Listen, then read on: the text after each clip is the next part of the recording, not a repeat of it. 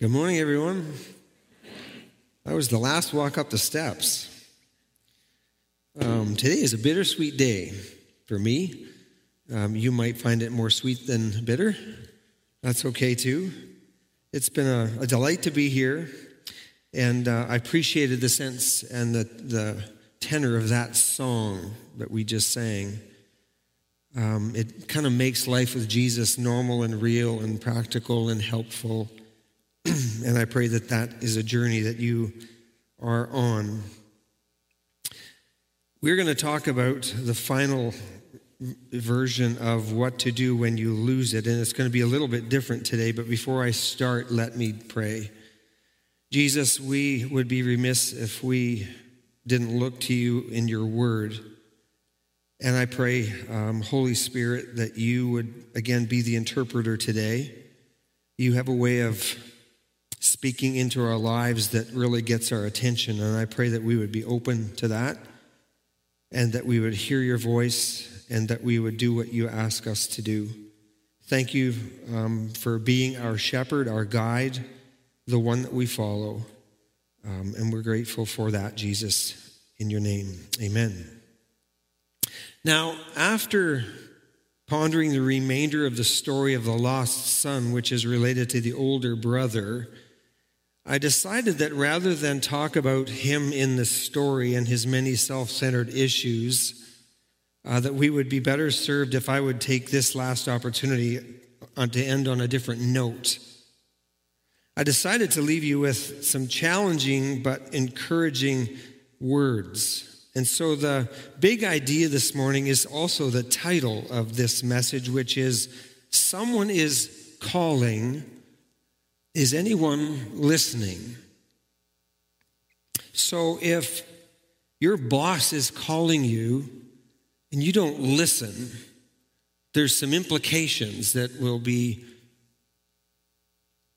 unavoidable.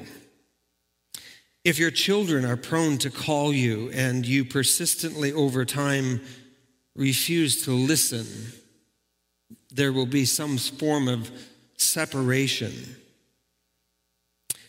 If you have a financial advisor that wants to give you some really good advice and they're calling you and you ignore them, you do that to your peril. Likewise, if your mechanic, not just the one on the screen in front of you that's screaming at you on the car as it blinks, but if you don't listen, you will find nothing of help and all of a lot of discouragement. What about God? God still speaks today, mostly through his word and by his spirit, but undoubtedly he speaks. The question is, are we listening? Are we paying attention enough? Are we turning the noise in our heads off enough, long enough, to actually hear something other than the noise, the white noise around us that we're so comfortable with and we don't even sense it anymore? Even more importantly, are we willing to do what he is asking us to do when he speaks to us? It's one thing to think, God, that's really cool. I think I heard from God today. But God never speaks into our lives without the anticipation of working on and playing out what that really means in practice in our spiritual lives. So this is about what you can do to not lose it in the first place. What can you do in your journey with Jesus that helps you avoid the pitfalls that are so prevalent in walking with the Lord, the temptations and all those other struggles? I want to do a quick walk through Samuel's backstory. For the prophet Samuel is the focus of our attention today. And I'm just going to walk through, I think I've kind of did some quoting from 1 Samuel chapter 1, and I've did some summarizing, and I'm just going to give you what I have because I think it's the simplest way for you to understand this bigger picture before we get to the point. So Elkanah had 2 wives. I find one is enough, but he had 2 wives. One of them, Hannah, has no kids, and in fact, she is not able to have children. It's not able. And yearly, Elkanah and his family, including the second wife with her children, went yearly to Shiloh to worship at the tabernacle, which is where this tabernacle was situated in those days. And the priest of the tabernacle's name was Eli, and Eli also had two sons, also serving as priests, and they were not good priests. They were not good people. And it was a bane to their father Eli's side. Elkanah was extremely kind to Hannah, it says in the text, for two reasons. First reason is because he loved her. The second reason is because, I quote, the Lord has closed her womb. And Elkanah was one of those guys that he tried to comfort his wife who was barren, and by saying something that he thought was good, but that wasn't met with very much pleasantry. He tried to encourage his wife by basically saying, there were a few things he said, but one of them was, aren't I enough in all that I give you? And it didn't go over well with his wife. Today we look at this picture in our own real lives and how we handle those kinds of situations, and they're never easy. So they're in Shiloh, and before they leave home, Hannah prays. Eli the priest is sitting on a chair by the doorpost of the Lord's temple, and she prays. And this is what it says. In bitterness of soul, Hannah wept much and prayed to the Lord, and she made a vow saying, O Lord Almighty, if you will only look upon your servant's misery and remember me, and not forget your servant, but give her a son, then I will give him to the Lord for all of the days of his life. She's so desperate to remove the stigma and shame of being barren and of not having especially a son, that she'd be willing to have a baby if God would so give her a baby and say, I will give him back to you forever as long as I know that I have a son. Sounds really extreme, but this is her world. As she kept on praying to the Lord, Eli observed her mouth. Hannah was praying in her heart, and her lips were moving, but her voice was not heard. Eli thought she was drunk and said to her, how long will you keep on getting drunk? Get rid of your wine. Not so, Hannah replied. I can imagine the emotion as she's speaking. I am a woman who is deeply troubled. I have not been drinking wine. I was pouring out my soul to the Lord. Do not take your servant for a wicked woman. I've been praying here out of my great anguish and grief. Eli answered, Go in peace, and may the God of Israel grant you what you have asked of him. They went home, and as the text says, the Lord remembered her. The Lord was gracious to Hannah, and in the course of time she conceived and gave birth to a son, and she named him Samuel, because I asked the Lord of him. Samuel means name of God. The name serves as a continual reminder of God's mercy toward those who call on his name. Every time I read this now, every time I think of this, I think of my new grandbaby, Samuel. I can't wait to have this conversation with Samuel as he grows up. The significance, I'm hoping to have the conversation before his father does, just because. Samuel. 1 Samuel chapter 1, verse 24 to 28.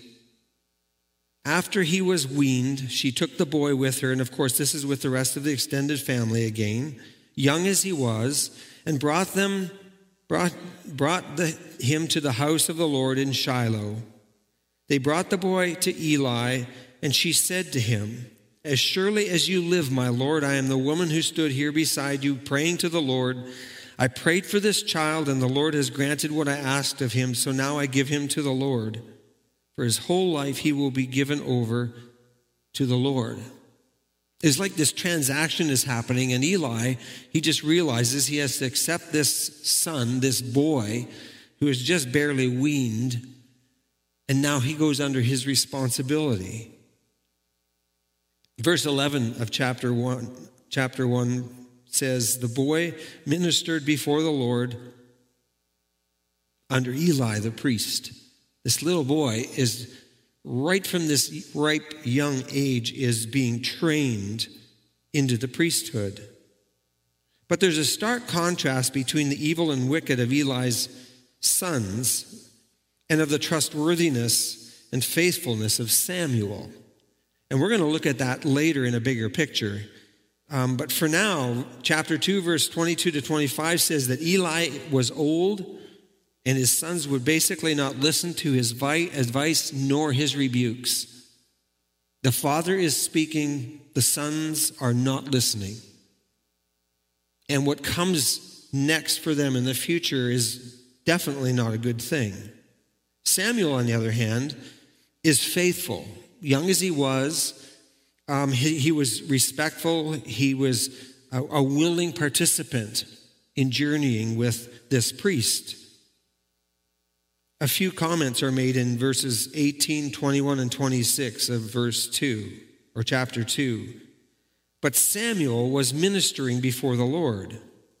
Samuel grew up in the presence of the Lord. That is a very powerful statement. And this one, the boy Samuel continued to grow in stature and in favor with the Lord and with men. It was like he had God's stamp of approval on him. He was doing what was right, what was good, what was honoring. So all of that to get to this. Chapter 3, verse 1. The boy Samuel served the Lord by assisting Eli. Now in those days, messages from the Lord were very rare and visions were quite uncommon.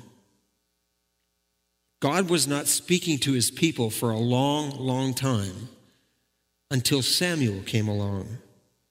That line was written in 930 BC.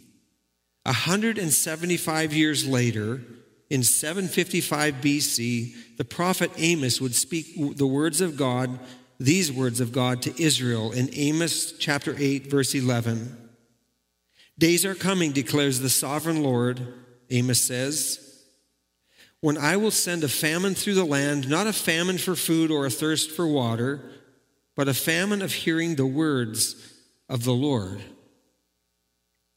So this has happened different times, that all of a sudden God would say, I need to speak to my people. Mostly they weren't listening. Mostly they didn't care. If Moses was alive and you asked him, he would say, They were just a pain in the neck all the way until God literally wiped out every one of the negative ones in the journey to the promised land. Back to Samuel. This is where paying attention starts. 1 Samuel chapter 3, verses 2 and 3. One night, Eli, who was almost blind by now, had gone to bed. The lamp of God had not yet gone out, and Samuel was sleeping in the tabernacle near the ark of God. Listen to that. Samuel was sleeping near the ark of God. My crazy side thinks Indiana Jones would be so jealous. It was the sign of the presence of the Lord. This box with the things that were still in it. Verses 4 and 5. He's sleeping. We assume a good sound sleep, really not pondering the implications like we would of the ark of God. And then the Lord called Samuel. Samuel answered, Here I am. And he ran to Eli and said, Here I am, you called me. But Eli said, I did not call, go back and lie down. So he went back and lay down. A little bit of time passes. Verse 6, again the Lord called Samuel. And Samuel got up and went to Eli and said, Here I am, you're calling me. My son, he said. I can hear the exasperation in his voice. I did not call, go back and lie down. ... I'm trying to get some sleep here. It's an annoyance. He's not paying attention either. He doesn't sense what's going on. Verse 7. Now Samuel did not know yet who the Lord was. The word of the Lord had not been revealed to him. I want to repeat that for a reason. Now Samuel did not yet know the Lord personally.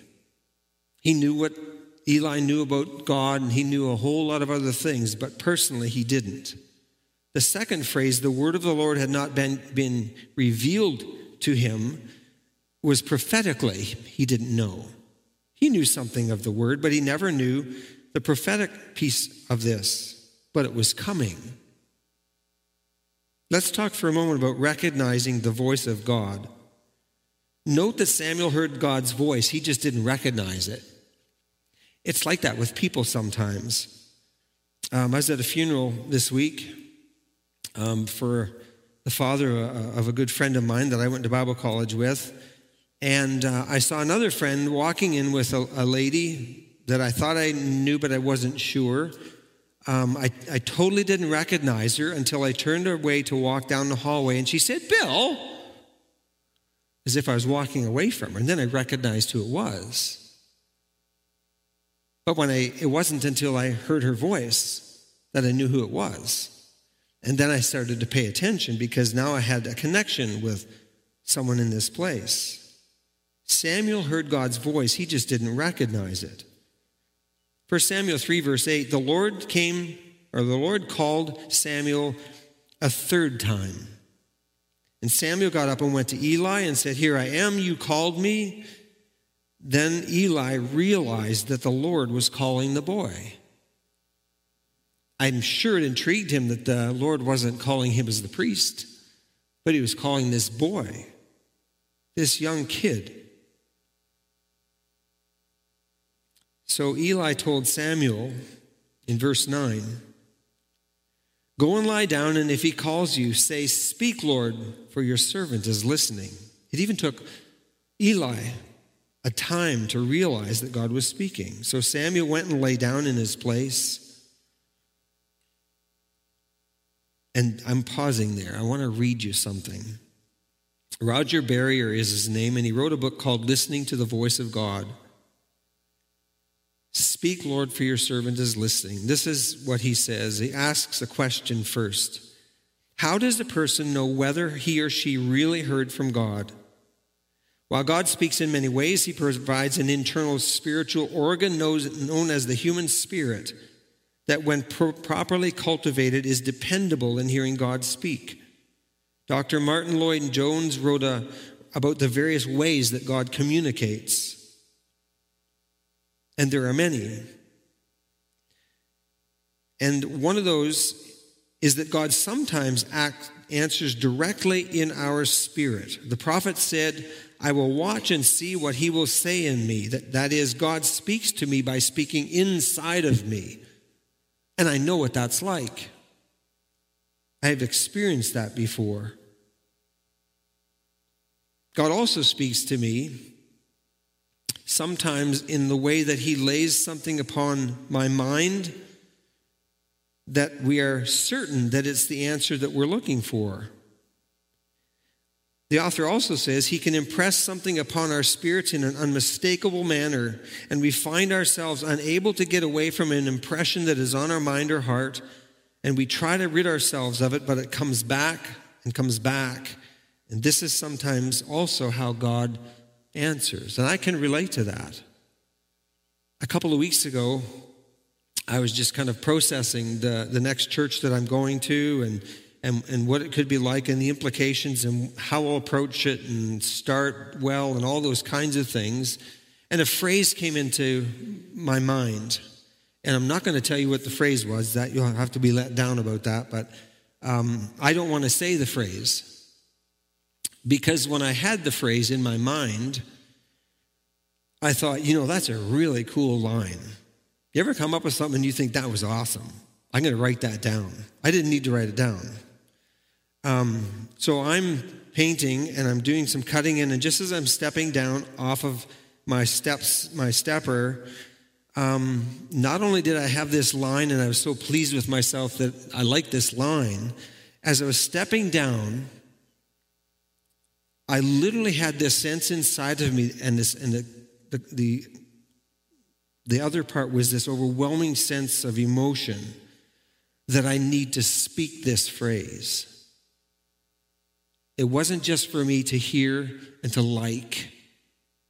It will have something to do with where I'm going next. And it changed everything. And I have not been able to get it out of my mind for more than a few minutes without just this, what does this mean? What do you want to do, God? And all that kind of stuff. So I know what it's like when God pokes, when he gets your attention. He did it when I lived in Alberta. I would not be in Ontario if I would not have listened to God. But he constantly poked and poked and poked and used all kinds of circumstances that left me without an excuse of why I could not do what he was asking me to do.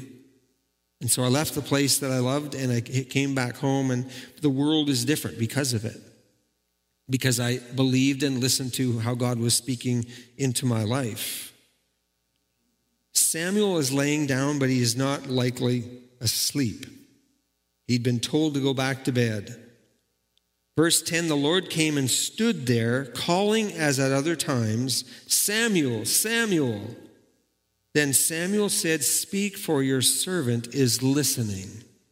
Like God showed up in the building, and he's speaking right to Samuel. And of course, Samuel can't see him because you can't see God, but he knew God was there. It was evident. He could hear his voice. However God spoke, he knew it. Verse 11, and the Lord said to Samuel, see, I'm about to do something in Israel that will make the ears of everyone who hears of it to tingle. The problem is that Eli's family is wicked. And Eli does little to address the issue. And God warns Eli here about what's coming on his family if they don't repent and turn to God. He just gives this snippet to Samuel.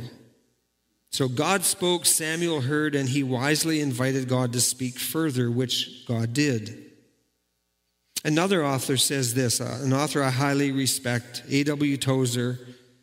He said, the whole Bible supports the idea that it is the nature of God to speak, to communicate his thoughts to others.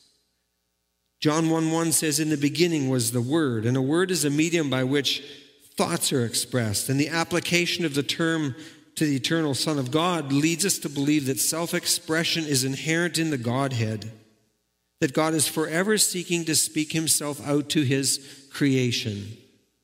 But are we listening? He continues, it's not just that God spoke, but God is speaking. He is by his nature continuously articulate. He fills the world with his speaking voice. God is here and he is speaking. He continues, he says, many Christians appear to believe that God spoke the Holy Scriptures into being and then lapsed into silence. The fact is that God is not silent and never has been silent, but is speaking to his universe. The written word is effective because and only because the living word is speaking in heaven and the living voice is resounding in the earth. I have seen God so many times use the most extreme circumstances that leave people at their wits' end until they finally, like the prodigal son, come to their senses and realize that God has something to do with this. And you might not like it, but God's using it to get your attention. And God is always trying to get our attention, but again, are we paying attention? Are we listening? I want to read part of chapter 3 of 1 Samuel. And it begins with the Lord when he stood there calling Samuel. Then Samuel said, speak, Lord, for your servant is listening. And the Lord said to Samuel, see, I am about to do something in Israel that will make the ears of everyone who hears it tingle. At that time I will carry out against Eli everything I spoke against his family, from beginning to end. For I told him that I would judge his family forever because of the sin that he knew about. His sons made themselves contemptible, and he failed to restrain them. Therefore I swore to the house of Eli, the guilt of Eli's house will never be atoned for by sacrifice or offering. Samuel lay down until morning and then opened the doors of the house of the Lord. He was afraid to tell Eli the vision. But Eli called him and said, "Samuel, my son." So picture yourself in this picture. God has just talked to you. Eli was expecting God to talk to him. And he's got something that he really doesn't want to tell Eli because it's just not good news. Samuel answered, "Here I am." "What was it he said to you?" Eli asked. "Do not hide it from me. May God deal with you, be it ever so severely, if you hide from me anything that he told you." So Samuel told him everything, hiding nothing from him. Then Eli said, "He is the Lord. Let him do what is good in his eyes." That would be a really good line for us to memorize. The Lord was with Samuel as he grew up, and he let none of his words fall to the ground. And all Israel from Dan to Beersheba recognized that Samuel was attested as one of the prophets of the Lord. The Lord continued to appear at Shiloh, and there he revealed himself to Samuel through his word. And Samuel's word came to all Israel. Judgment against Eli and his family. But Samuel more and more was respected and regarded in the community in which he lived and served as a prophet. The application is for us this morning, like Samuel, are you and I dedicated to the Lord? Have we committed our life to him unreservedly, like Hannah with Samuel, for the rest of your life? Maybe, just maybe, that's what God wants us to process. From the beginning, Samuel heard God's voice. He just didn't recognize it. Maybe that's true of you or me. We just don't recognize God's voice speaking, maybe because we have been so accustomed not to listen. And when God speaks to you, are you prepared to do what God might ask you to do, or to say what he might ask you to say, like he has to me, and it's in the future? I just don't know when or where it will be spoken. But I know that God has this thing that needs to be taken care of. Or,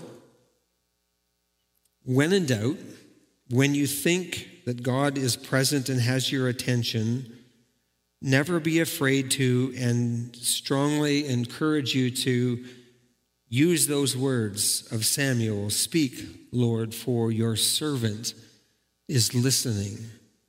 And you don't have to worry about anything else. If God wants to talk, God's going to speak into your life somehow. But be paying attention when he does. It would be tragic if you missed something great that God wanted to do in you and through you. Now, I'm going to hit the pause button there. That's the end of the message. But I want to offer you some parting words. Somebody once asked me, it would be good for you sometimes if you would give them some words of wisdom. And of course, I haven't heard that for a little while. I don't think I have a lot of wisdom, so I won't do that. But the words that I'm going to speak are biblical wisdom, and they have instructed me over the years as a pastor. They have been like guardrails that keep me on the road in my journey of life with Christ. And there's 5 of them, and I'm just going to walk through them quickly, and you'll see them, a snippet of them anyway on the screen. Number 1, fix your eyes on Jesus, not on yourself. Sometimes we make too big a deal of who we are and minimize everything that God wants to be. Jesus is the one who perfects your faith. Keep your focus on his teaching, his ways, his grace, his character, his love, his compassion, forgiveness. Put into practice what Jesus taught and how he lived. Number 2, stop turning around and looking behind you. Look to the past only if your intention is to reflect on it long enough to be reminded of God's goodness and faithfulness to you. But then don't keep looking back.